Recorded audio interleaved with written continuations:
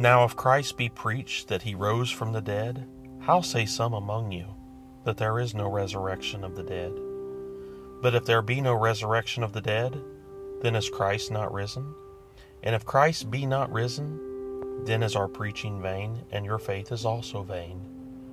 Yea, and we are found false witnesses of God, because we have testified of God that he raised up Christ, whom he raised not up, if so be that the dead rise not.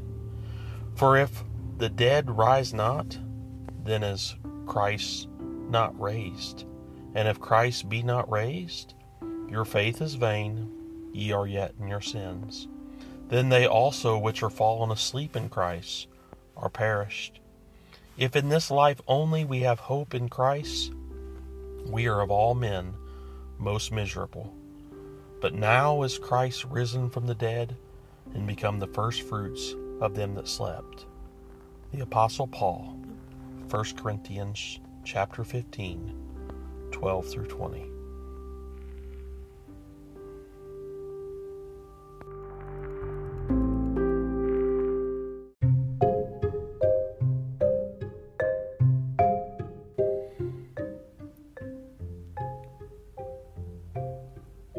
Hello again. Welcome to another episode of A Father's Instruction. I'm Jason Tackett. Today we are going to be discussing our hope in Christ and trying to wrap our minds around the rationale of those who would argue against that hope and try to say that we have no hope. I hope the Lord will bless this to your hearing.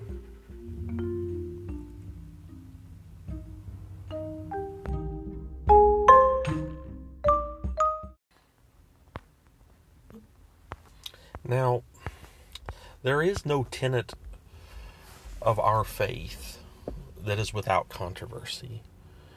And one would think that if we started talking about the subject of heaven, or if we started talking about our expectation of something better beyond this life, that this would be without controversy. People would not argue against it, but that's not the case at all. Not all enjoy the thought of a happy ending.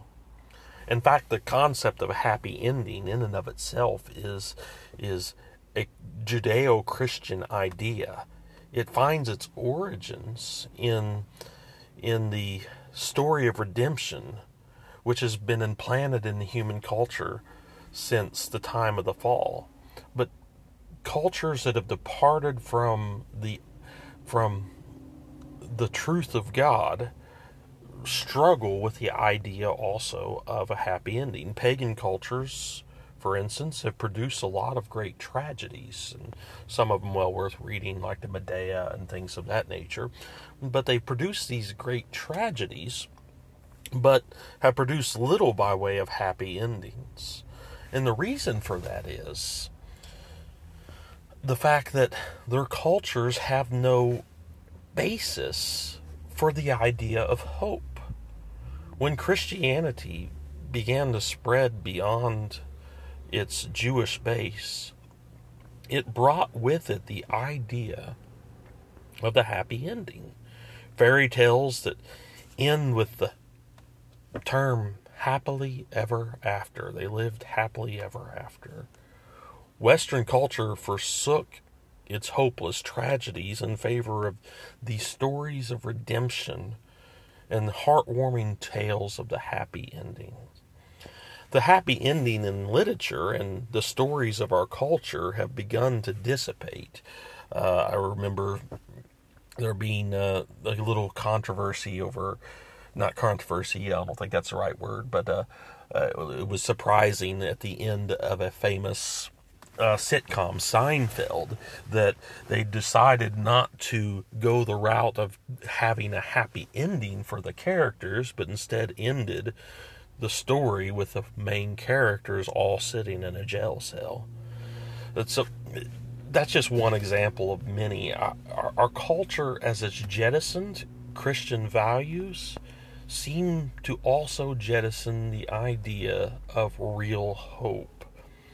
We have seen in the last several decades that the stories that define our culture reflect the paganism that our modern and postmodern cultures have embraced and brought us to. The stories of our current culture are distinctly anti-Christian and distinctly hopeless. Pagan cultures don't produce stories of hope. Therefore, they cannot produce the happy endings. The same may be said for cultures that in doctrine and practice embrace materialism and atheism. When there is no morality, hope beyond this life, no purpose beyond what's happening right here and right now, no purpose beyond that, you can't really tell stories of hope. They can only tell stories that reflect this sense of despair. And the pattern of current stories end up being more of a tenor of Samuel Beckett's famous play, Waiting for Godot, which tells of friends,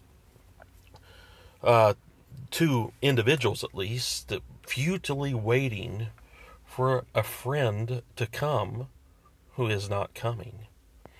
In this vein, Paul stated the profound truth that if all the hope that one has in this life is only in this life, then we are most miserable. It's important when considering the arguments that people level against Christianity and against the idea of hope, that those who level attacks against Christian hope are doing so from a point of despair. They embrace a worldview that offers no hope at all beyond the present moment and whatever happiness may be had in that present moment. They say, let us eat, let us drink, let us be merry, for tomorrow we die. It's this point of despair that they are attacking Christianity. For instance, one of the great arguments for Christianity is that there is this hope. There is this hope of heaven. There is this morality. There is meaning. There is purpose. And if Christianity is not true, there is no meaning. There is no purpose. There is no real value. And they will still argue and say, so what? What if the world has no meaning and has no value? So they have lost all sense of truth and all sense of meaning. They have tossed aside any teleology. They have tossed aside the sense of morality. They rejected all sense of purpose and beauty because they have not God. And then when a Christian stands up and speaks of their hope, they can't allow that hope to be spoken of. It's contrary to what they believe. Even the here and now becomes a nauseous thing in our society when they allow themselves to ponder the senselessness of it all. I think of John Paul Sartre, the famous existential atheist philosopher back in the 40s, 50s. He wrote such stories as Nausea, to depict the nauseating present of having no meaning and no purpose. Dostoevsky, who stated that without God all things are permissible, speaking of morality, hit on a truth that when we consider this part of it is an even uglier idea. That without God, without the self-revealing God of the Scriptures, all things are miserable. All things are intolerable. It was another famous atheist, existentialist philosopher of the contemporary of John Paul Sartre was Alberto Camus, which stated that the only real serious philosophical question left now that there is no meaning and there is no purpose in anything And once someone has embraced the absurdity of life is the question of suicide. That's where their hopelessness have brought them. The hope of the Christian is an abomination to them, for with hope comes a worldview, with real hope that is, becomes this worldview that includes God and morality and truth. They are not content to be hopeless in and of themselves, but they attack the hope of others.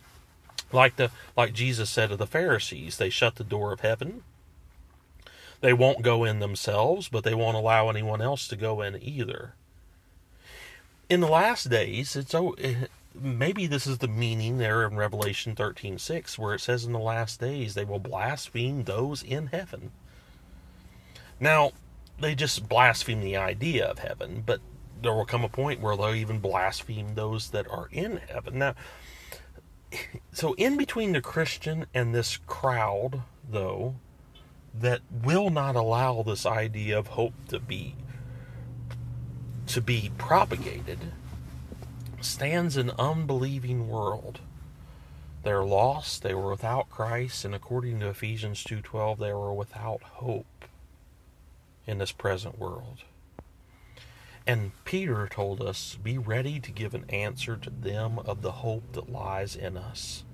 We have a hope that the world needs to rescue them from this nauseating, meaningless ideology that grips them. The hope of the Christian is in Christ, who rose from the dead. The hope of the Christian is distinct from this life, from the here and now. We have something beyond here that we're looking for. The here and the now ends with our last breath, and its hopes and its expectations end in the grave. Between the here and the now, is a life of suffering, which is, as was said of Job, a few days and full of trouble. The Christian looks for the eternal instead of the temporal. Everything we see will end, but we have a hope in a life that endures. Those who put their hopes in this life embrace vanity. That's one of the main things that Solomon brought out in Ecclesiastes. Vanity of vanity, all is vanity, all is vexation. However, what reasons do we have to believe in this hope or anything beyond this life? Our hope is first in God. Our belief in God is what makes ideas of heaven and hell and ultimate judgment possible and even probable. If God exists, then there is something beyond this life. Let me collect my thoughts here. One stands on good ground, rational ground, when they declare their belief in the God of the Scriptures. And by doing so, they also stand on rational ground for believing in hope or having hope for something beyond.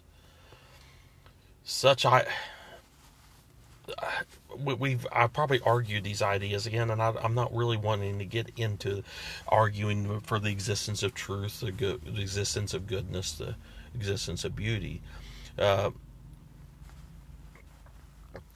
existence of all these things teach us that there is a God, and there's this and therefore we have grounds for this belief in the afterlife. But there's other reasons for believing in the afterlife. The existential longing for something beyond this life, for instance, demands it. Like the existence of hunger demands the reality of something to feed it, so the existential longing for something beyond this life tells us that there's something there. We could get into near-death experiences, and we can proclaim those, which may be an empirical way of studying. But all of this melts away when we speak of God this God that has made himself known in Christ and in his resurrection. He was risen from the grave, according to Luke, with many infallible proofs. He was risen to die no more, and when we consider that truth, we have great hope. Hope in a life to come after the pattern of Christ. When attacking the idea of heaven, the idea of God and eternity are the first things that are attacked. God, however, as is properly argued under a different subject heading, is necessary. So, I want to deal with the attacks on the idea of eternity. Everything that begins to exist has a cause. The universe and all things therein began to exist, therefore the universe has a cause. The cause of all things is eternal and uncaused, so there is a God. The cause of all is personal, and that's our Lord. The next point they will argue then is the resurrection of Jesus Christ, which again we've argued before. It cannot be historically argued against. Jesus of Nazareth walked this earth, was reported to have done great miracles, was put to death by Pontius Pilate, by crucifixion. He was buried. He was reported to be alive by his followers.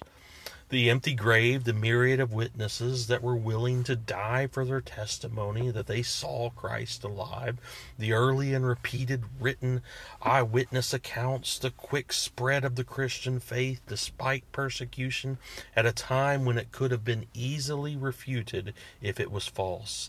The myriads of other proofs can be argued time and time again. We believe in the resurrection and we have good grounds for it.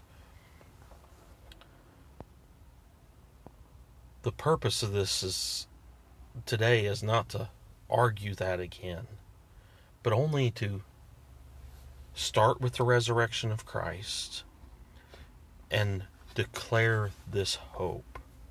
Let us consider the arguments against our hope.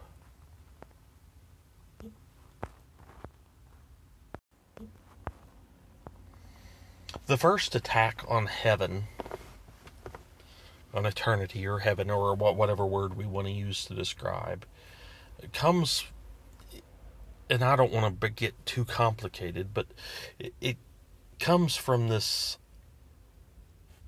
metaphysics and attempts to argue against the coherence of the idea of heaven. And I am going to try my best to make sense out of this just for the next few minutes. It comes from a misunderstanding of the nature of what we call heaven itself, and a misunderstanding of the nature of the resurrection. It is imagined that heaven is otherworldly. I think of the lyrics from Rush's song Free Will, where he said, "You've been kicked in the face, but you can pray for a place in heaven or some unearthly estate." So they imagine heaven as this otherworldly, unearthly estate. It's imagined that heaven is this timeless, non-temporal, which is the same thing, existence that is nowhere real or coherent like this life is, or like our physical reality.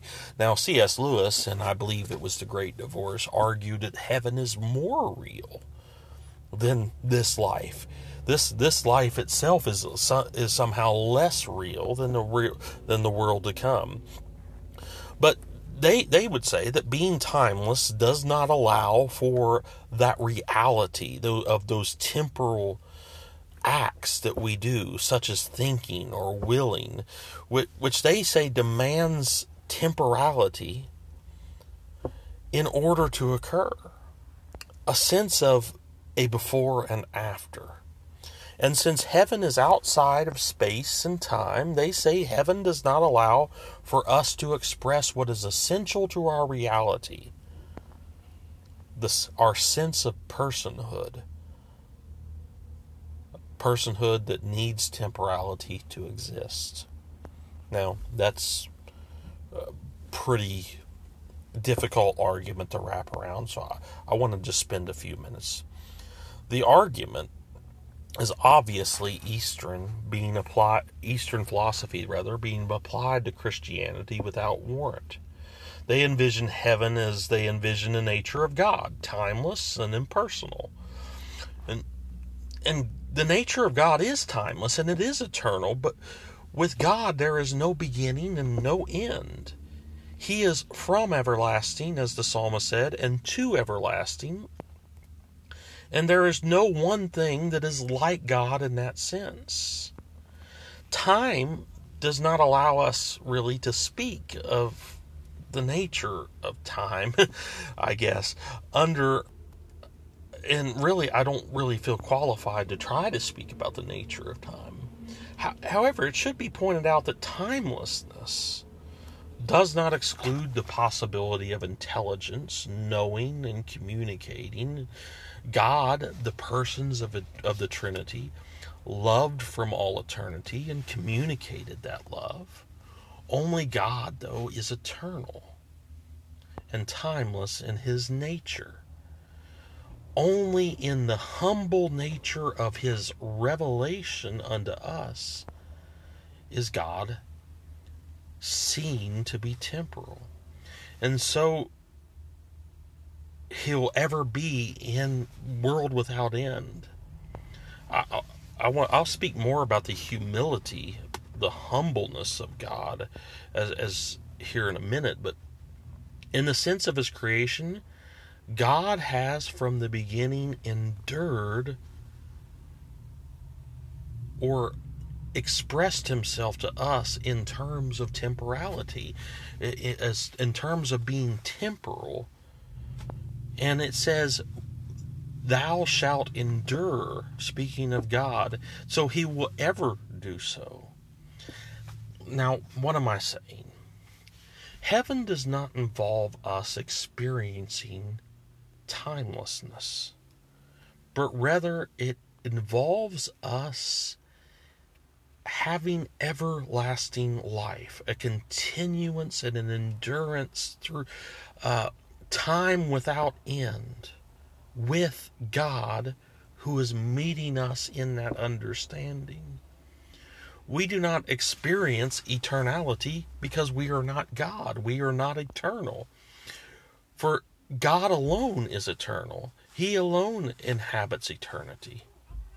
But we will experience the eternal God forever through this everlasting endurance with him. I like what it says, what Paul said. So shall we ever be with him.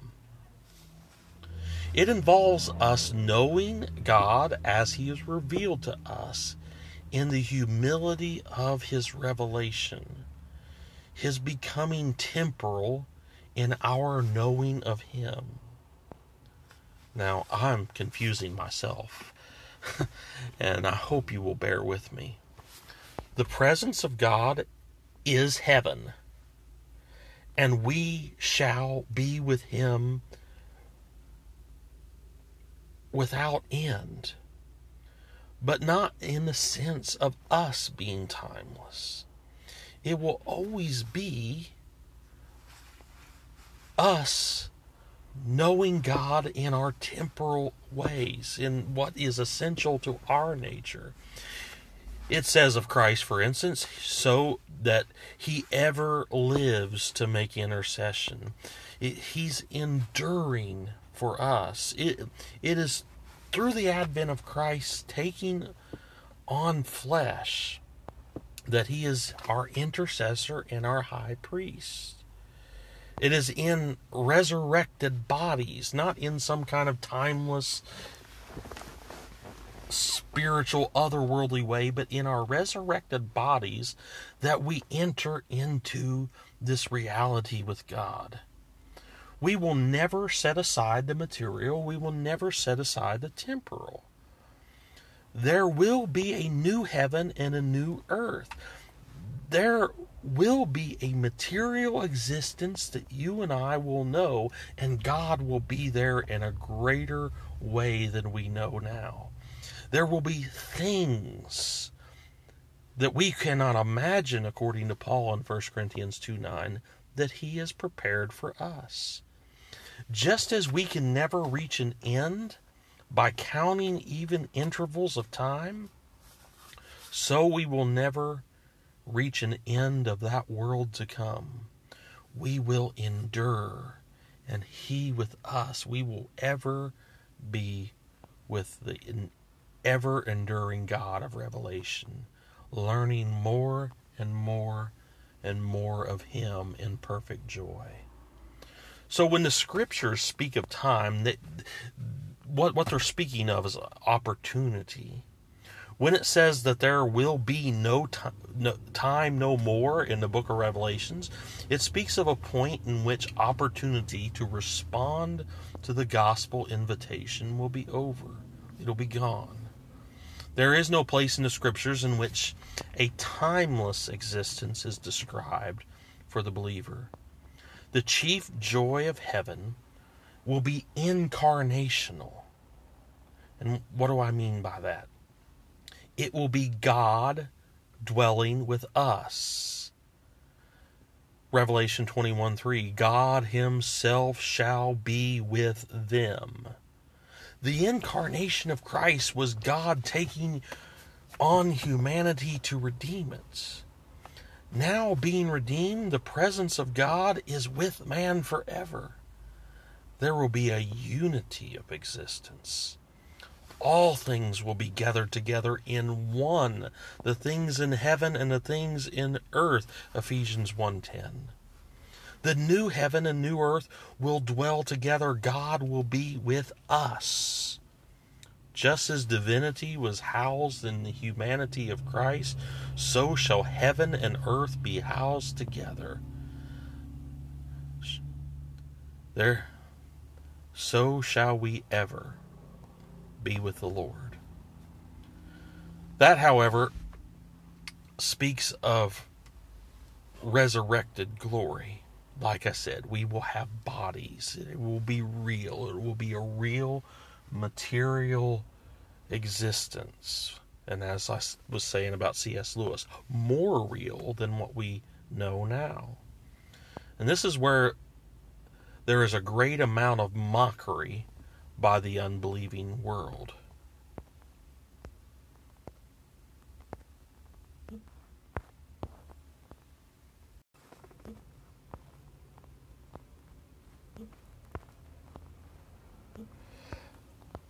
So, the scriptures declare we will be raised from the dead. The nature of the resurrection is that point of scorn. The Christian begins by arguing the reality of the hope of the resurrection itself. The Christian believes the witnesses of the apostles who declared that Christ is risen. They saw him. John says that which our hands have handled of the word of life. They saw him. They fellowshiped with him. They touched him. He was real. We will not here argue the validity of the resurrection. There's all these things that that we've already talked about that are there. The nature of the resurrection isn't the question that we're bringing out now. But the nature of the resurrection. What happened 2,000 years ago is the pattern for us. Christ was the first fruits that Paul said in 1 Corinthians 15. And after that, us.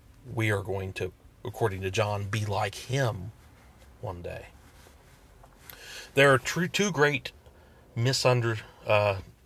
extremes of this misunderstanding of the nature of the resurrection. The Gnostics taught that there was no physical resurrection, but instead, the resurrection was only spiritual in nature. They rejected the physical resurrection due to their belief that flesh is evil and only the spirit is good. The spirituality of the resurrection has long been a heresy. The biblical writers themselves went out of the way to refute that ideology of Gnosticism. They taught that Christ came in the flesh. They stated that to say otherwise was to embrace Antichrist. Christ was not a spiritual being, but a partaker of flesh and blood, said the writer of Hebrews chapter 2, verse 14. When Christ died, he died bodily. Therefore, when the resurrection was taught, it was taught as a physical reality. There was nothing spiritualized. The apostles spoke of, like I said, that which their hands have handled. It was part of a tangible reality. Christ himself went out of his way to prove the tangibility of his resurrected glory. He invited them to touch him. He said, "See my hands, see my feet." Said to Thomas, "Reach hither and put your hand in my side." He even sat down in Luke 24 and ate fish to show that he was not a spiritual reality, but he was flesh and bone. The Gnostics would rightly teach that flesh and blood shall not inherit the kingdom of God. Paul taught that in 1 Corinthians 15. In the same context, though, the Apostle Paul taught clearly that the dead shall be raised bodily. He said, "This corruption shall put on incorruption. This mortality," speaking of the body, "shall put on immortality." So the nature, the bodily reality of heaven is after the pattern of the reality of Christ's resurrection. The nature of that body will be greater than what is known today, but it'll still be real. It'll still be substantial. In fact, like I said, C.S. Lewis said, more real, more substantial. We shall be like Christ. Christ is the first fruits. We are the rest of the harvest. Christ rose bodily and lives forever to intercede as such. Now, what the unbelieving world has always misunderstood is the power of God in this matter. God, who created the whole universe out of nothing, is able to raise the dead. When the Sadducees asked that mocking question of the nature of the resurrection, the question about the seven brothers marrying all the same woman and whose wife will she be in the resurrection. But when they asked that mocking question of the nature of the resurrection, Christ told them in Matthew 22:30 that they do err, not knowing the Scriptures nor the power of God. And he went on to say what some Gnostics like to use, that we shall be as angels. Now that are neither marrying nor are giving in marriage, that doesn't intend to teach that we will exist as spirits, but rather that we will be created to exist in a higher reality beyond the normal processes of life that we now know. God has created in this present world life to continue through procreation, through marriage and given in marriage, but he will bring us in a reality that life will just continue. God is able to take, the power of God is able to transition us through the resurrection to function bodily in a greater way than we can even comprehend. And Christ is that pattern of that reality. When Christ arose from the grave, it did not only testify to the truth of the claims of Christ, but it opened up in a real way this hope of real immortality. There had been stories of miracles of people being raised from the dead only to die again. But when Christ was raised, he was raised to die no more, Romans 6:9. And he intercedes for us as one who has the power of endless life, Hebrews 7:10. The message of the Christian is that Christ lives, and because he lives, we shall live also. One of my favorite verses of John 14:19. What then is the nature of this resurrection? We know that it was a physical resurrection of the very same bodies, and it will be so with us. Our bodies will be changed, according to Paul in Philippians 3:21, to be like his glorious body. It'll be real. It'll be tangible.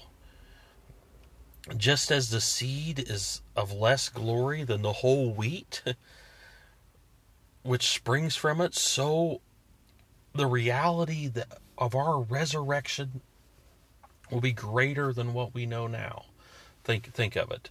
It was the comparison of the seed that Paul also brought out in 1 Corinthians 15. You put one tiny kernel of corn in the ground, but something far greater springs from it. Christ in his resurrected body was able to appear in locked rooms.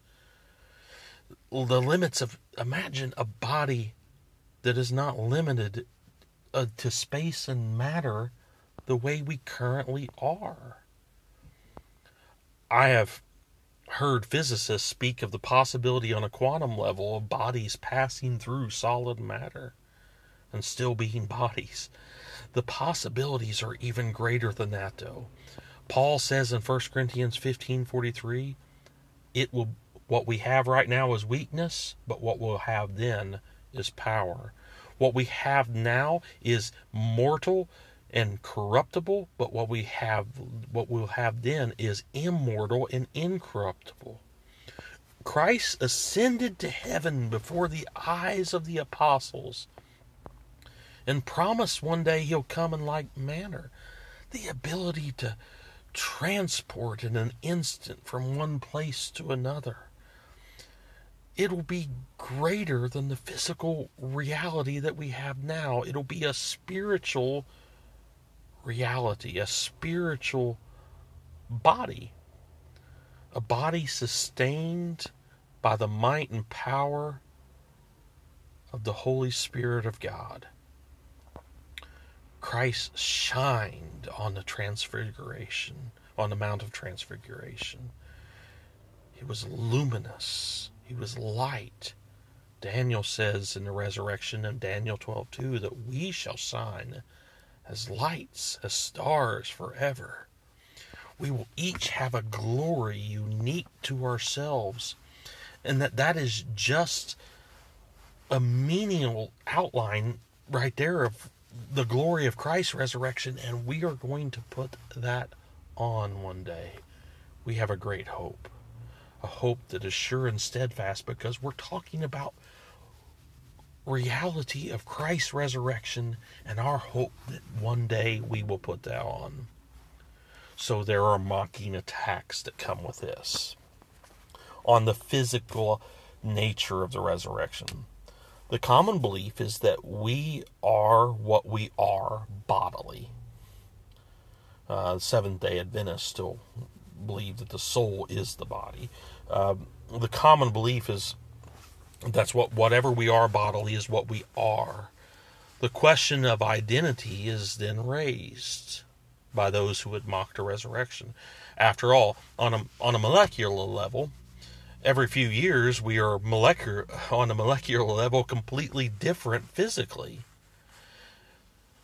through cellular regeneration and so on. The biblical view, however, teaches that we are what we really are is not equated with the physical. The physical body is the house, the tent, the sheath of the soul.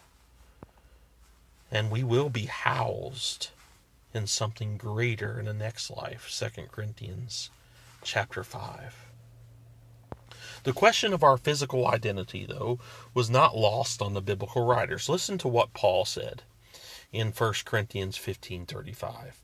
But some man will say, how are the dead raised up? With what body do they come? Certainly we believe that this very body that we bury will be the body that will be raised. That is why we in faith bury our dead. It was this belief that the same body we put in the ground is the same body that will be raised, at least to some extent. That's the same with Christ. He says, it is me. Look at the holes in my hands, the wounds. The same person that was put in the grave was the same person that rose. The modern attack has to do with the question of what body is raised. I've heard it argued like this. Suppose a man dies and his body, B1, is buried. After that, another body, B2, is resurrected at a different time. Is there any reason for believing that B2 is that man and not just a replica? Of course, this makes the materialist error of equating our identity solely with the physical. Without the existence of the soul, the atheist is at a loss for describing what constitutes the continuous nature of the person. Am I a different person than I was when I was 7 years old? Well, no, I know I'm not. But physically, I'm completely different. But yet, I have this real stream of consciousness, if you will, if that is the right term that we can use. We all know ourselves to be the same person that we were when we were small children. And our personal awareness continues whole throughout our lives. We may be completely different on the cellular level, but we are still the same because we endure. We endure because we are spiritual beings. Therefore, the mocking scenario ignores the spiritual dimension. The identity of a person is a spiritual trait. And yes, there's physical ideas too, like I have the same scars that I gained when I was... But it's not just physical. The identity, the true identity of the person is spiritual as well. It is possible that someone can be the same person even in a different body. Regardless, Paul answers the question in a different manner, and I had to think about that last statement a little bit. I think it's important for us to realize both the physical and the spiritual dimensions that we're in, and thus the importance of the resurrection. But regardless, Paul answers the question in a different manner. He says in 1 Corinthians 15:36-38, "Thou fool, that which thou sowest is not quickened except it die. And that which thou sowest not that body that shall be, but bare grain. It may chance a wheat or some other grain, but God giveth it a body as it hath pleased him, and to every seed his own body." There is a difference between the body of the seed that is put in the ground and the body that is raised up. Obviously, that, like I said earlier, that which is raised up is greater. If our bodies are burned, as they have been in acts of insult by the enemies of Christianity throughout the centuries, I think of Wycliffe, for instance, and the ashes are scattered and absorbed the world over, God is still able to raise them again. In order for there to be a resurrection, there only needs to be a death and some part of that former body to rise again. The body that is put into the ground is not that body which is raised. It uses the remains of it, but it becomes something very different, very much greater. When a corn of wheat is planted, what is planted is not the body that is raised. That which is raised is greater. It is, in the words of Paul, sown in dishonor, corruption, weakness, and a natural state, and raised in incorruption, glory, power, and a spiritual state. It is only necessary for the resurrection, that body be physical and that it derives somehow from the body that was buried. The rest lies in the hand of God. God gives it a body. Paul said elsewhere, "For we know that this earthly house of this tabernacle, if it were dissolved, we have a building of God, an house not made with hands, eternal in the heavens." That speaks of the glory of the resurrection. We're going to be clothed with a physical body one day. And that's the reality of heaven. It'll be physical as well. Just as real, more real than what we have now. Eternal in the heavens is what Paul says. Or rather, made to dwell with him that is eternal. With God, all things are possible.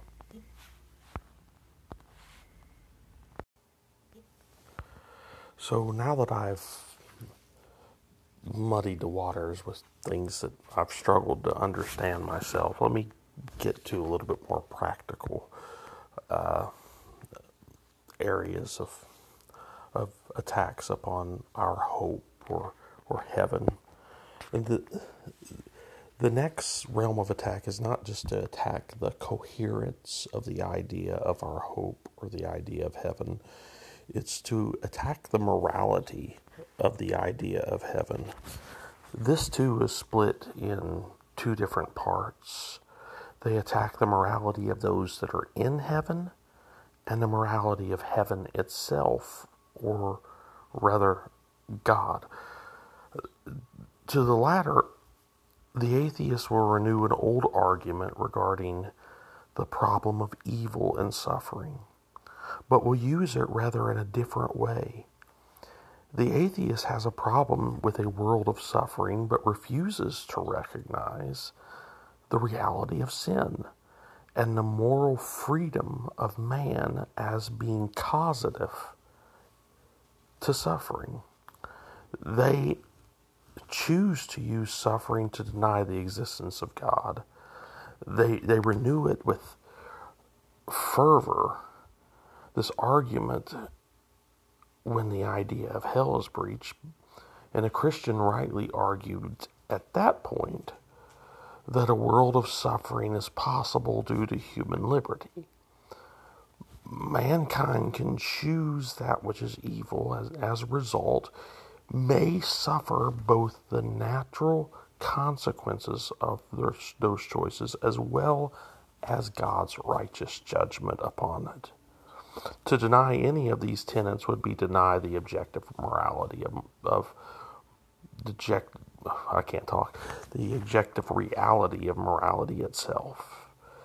This is the atheists, it's one of the things that they're willing to do in most circumstances until someone commits an immoral act against them, and then all of a sudden they get righteously indignant and say that that person has wronged them in some way.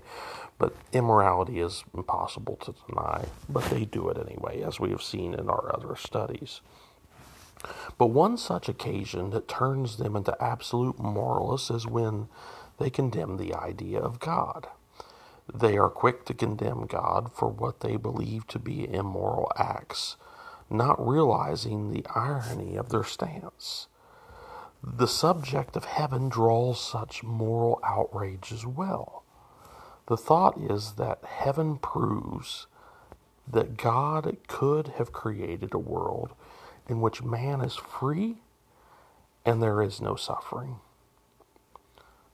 And I got to admit, when I heard this argument, I was taken back for a second. I had to think about this one for a little bit. They feel like this argument renders the free will argument null and ultimately proves that God does not exist. Now, the latter conclusion is definitely an overreach. Morality is one of the strongest proofs for the existence of God, and the price of denying God is the denial of morality, which is an unlivable position, as Dostoevsky pointed out. Nevertheless, does it call into the question the free will argument for suffering? Further, does it call into question the existence of heaven at large? Before we answer those questions, let us consider the morality of those in heaven. Do they have moral choice? And if so, is the possibility of evil and suffering also a reality in heaven? Those are some of the issues brought up by this objection of the atheist. The one thing that all Christians seem to agree on is that sin will not be a reality in heaven.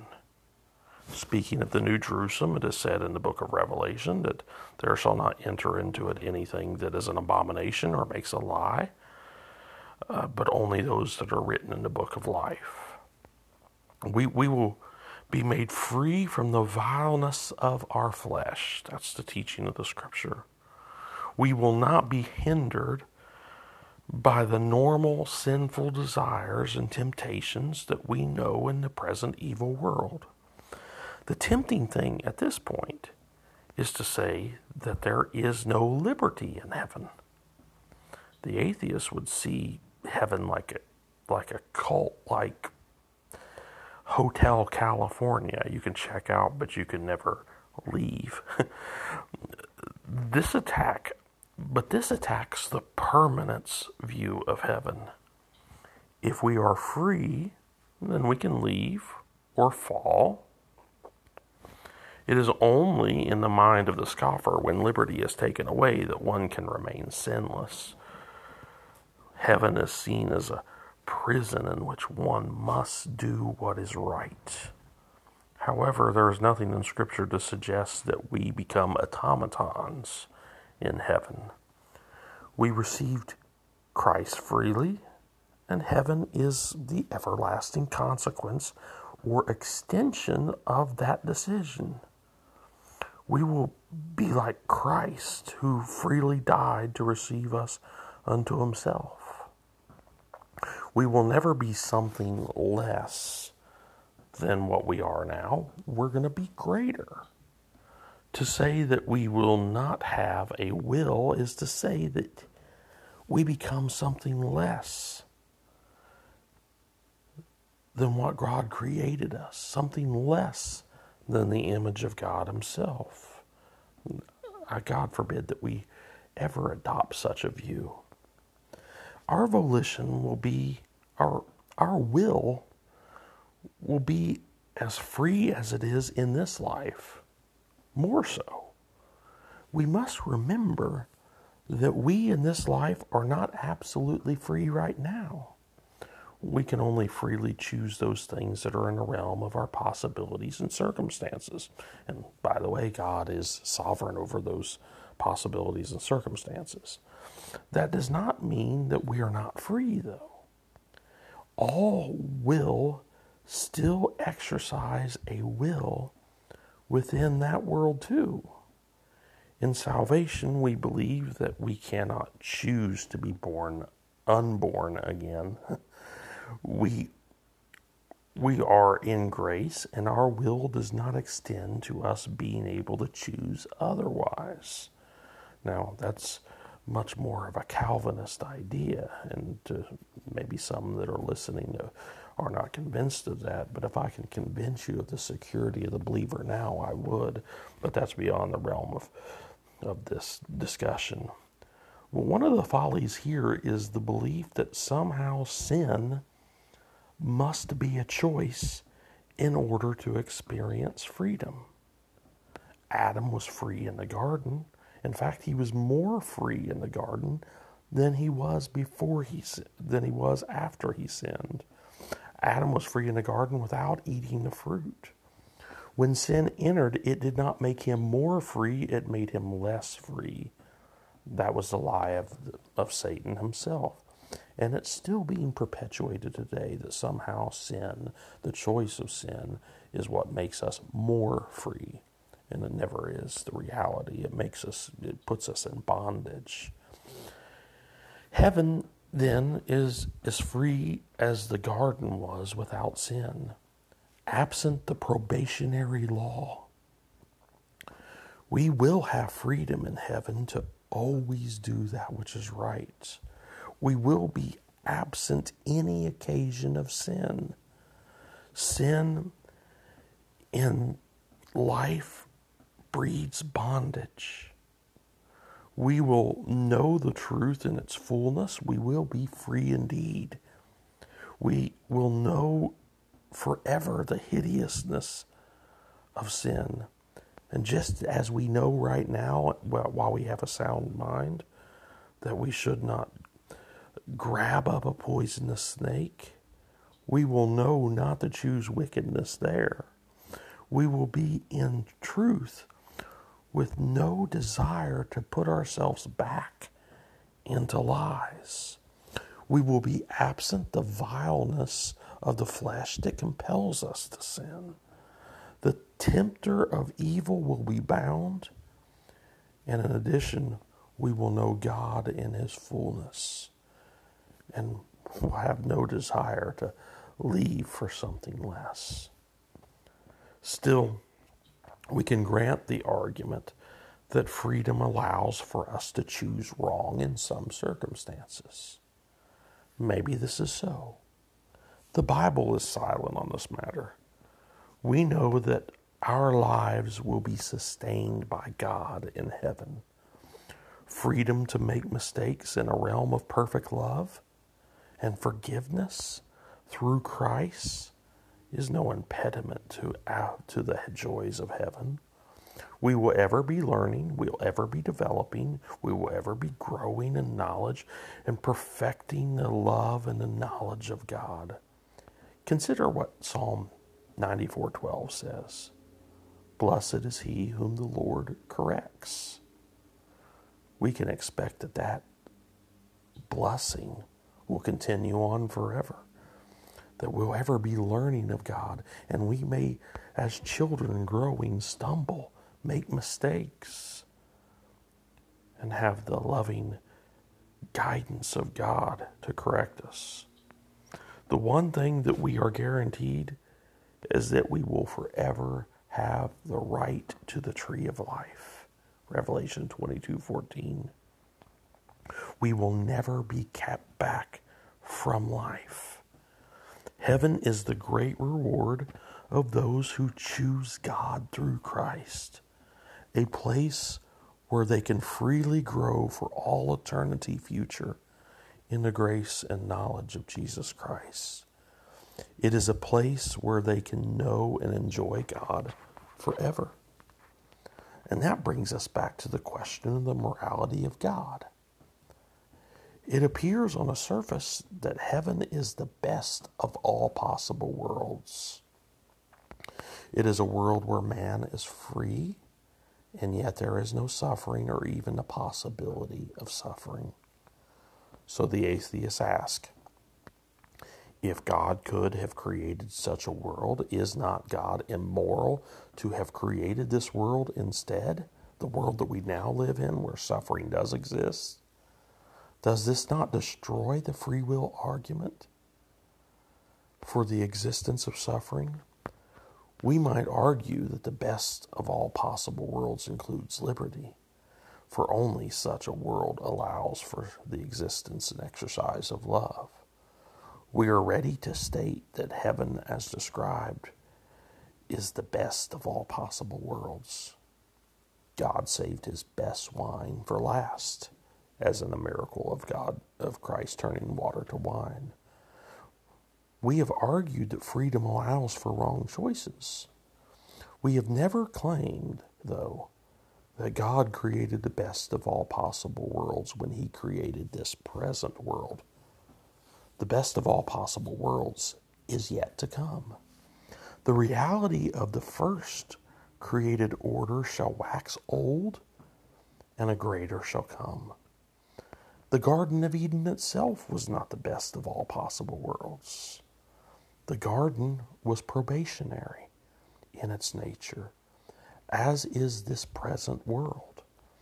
The desire and will of God was to bring man into that which is certain and not that which is probationary or tentative.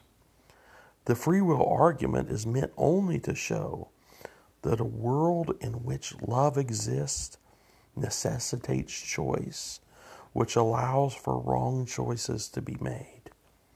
What the atheist gets mad at, and this is important, what the atheist gets mad at is that they believe that God should have created for them the best first. They should be free to sin and free from any judgment or consequences of sin. The probationary or tentative nature of the first world puts choice before all people. Do they want God or do they want sin? God's nature of holiness will not allow them to have both. He can't deny himself. They do not want God. That's the important part. I love what Paul Washer says. Everybody wants to go to heaven, but most don't want God to be there when they get there. They do not want God, but they do not want to face the consequence of that choice. They pretend to be offended at the suffering that is the result of sin, when what they really are offended at is they cannot sin without consequences. They want heaven without having God. However, they were created by God. Nothing was created to live independent of God. And that's sin is a choice. Every sin is a choice to be independent of God. Yeah, God could have created heaven first. He could have created a world where there is no suffering or sorrow or tears. Yet people are free to love and enjoy Him and dwell in His presence. However, God decided to create the best of all possible worlds for those who freely chose Him. God is not immoral for creating a probationary world first. God is not wrong to save the best world for those who freely desire Him. The argument for the possibility of wrong that exists with the reality of freedom is not destroyed. Shh, my dog's barking. Freedom will look different in the probationary world than in the certain world, but there will yet be freedom. It will exist there. In the first, man is allowed to know the depths of his evil choices. In the last, God is allowed to freely enjoy the presence of God whom He chose. That's the nature. We remember heaven is for those that love Him. 1 Corinthians 2:9. Eye hath not seen nor ear heard, neither has it entered into the heart of man the things that God hath prepared for them that love Him. That brings us to one last attack on the idea of heaven, or the idea of our hope.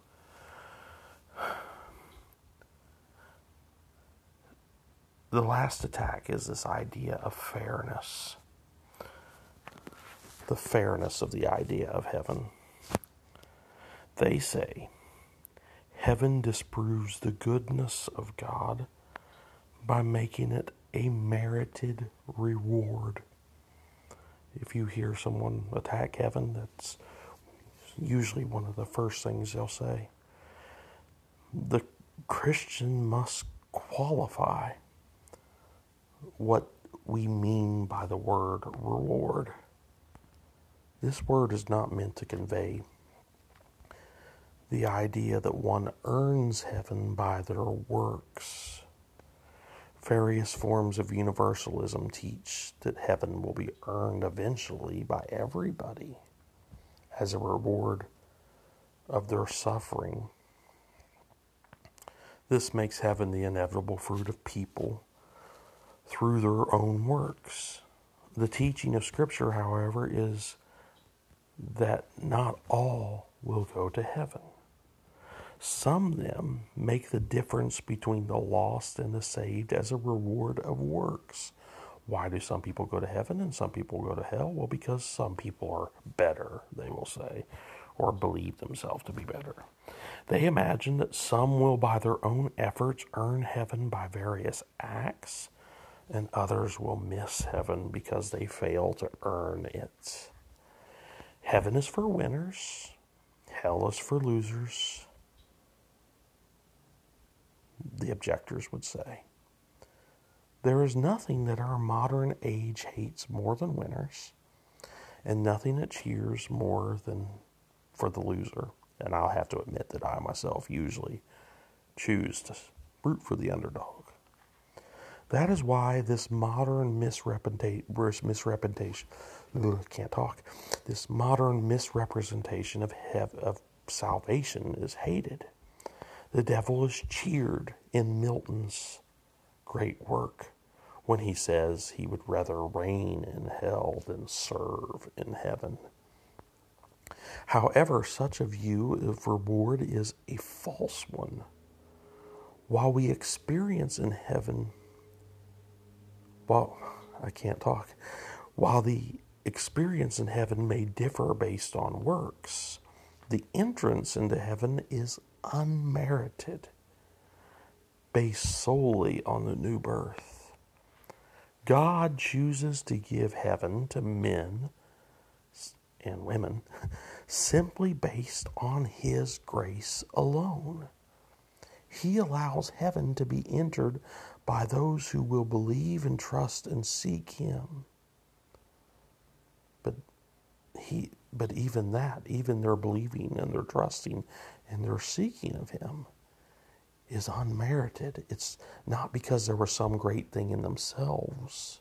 It's because of His grace. While heaven is a reward, we are careful to say that it is an unmerited reward. It is a gift that is freely given and freely received. The atheist still cries that this is unfair. If a father chooses to give gifts to some of his children and not others, then that's unfair. They assume that this is an apt analogy for God. However, God is the creator of all things, and He's the sovereign, He's the king. He is free to dispose of His grace as He pleases. As Paul says, as Paul quotes from Moses, really, I will have mercy on whom I will have mercy. That's the prerogative of God. If He chooses to give His grace to one beggar instead of another, then who can accuse Him of wrong? We praise Him for His grace, even if He did not bestow it on all. We do not look at God as being under any obligation to save anybody, to give grace to anybody. That would destroy the idea of grace. A father may be obligated to do good things for his children, but that analogy does not apply to God. There is no true Christian belief of the fatherhood of God and the brotherhood of all men. Man orphaned himself by sin when he declared himself to be his own God. Christ said to the Pharisees one day in John 8:44, "Ye are of your father the devil." God is said to be the father of those who are His children by faith. The analogy would be better stated that God is like a king that freely gives of his riches to whom He wills. It would only be unfair if the beggar could argue that they deserved to receive from the king. It still may be argued that heaven is unfair, for it is faith that lays hold upon grace. It is believing that reaches out for grace. Are there not people who, due to circumstances, place, and time of their birth, that have never heard of Jesus and never heard of the Scriptures? They could not believe, would be the argument. Why should they miss heaven? Why should they be judged for their unbelief? This argument, though, underestimates the guilt of men. Everybody knows there is a God, and they know that they are sinners before Him, and therefore, as Paul said in Romans 1, without excuse. They know that they ought to seek that God, but they would not retain God in their knowledge. They would not believe the light that God gave them. They were not thankful. And then they vainly set up and worship creatures instead of the Creator. And that's the argument of Paul in Romans 1.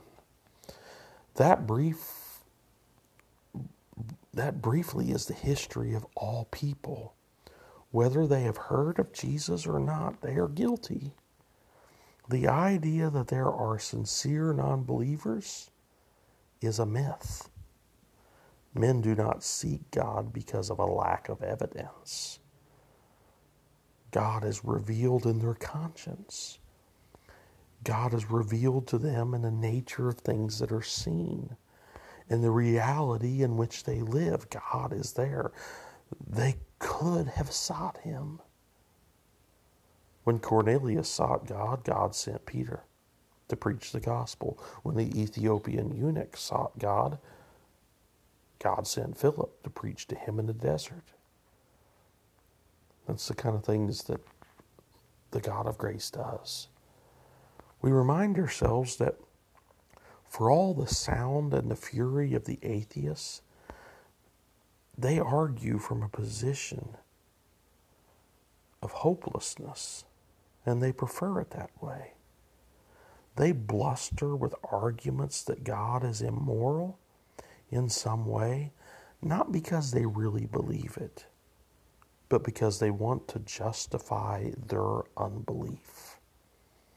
They desire for the here and the now, so they sold all hope for the future, and they want you to get rid of your hope too. They want their heaven now, and they are mad that they cannot have it because of their sin. They want to be God. Since they rejected God, they reject heaven. They reject all hope. God has decided in His wisdom to save the best wine for last. Their hope for the here and now is nothing but misery. Our hope is secure in the risen Christ.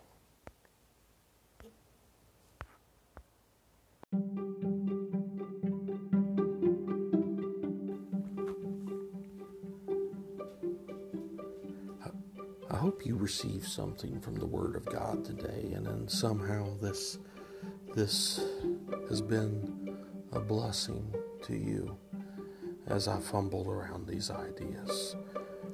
We have a great hope in Jesus Christ. Until next time, Lord bless.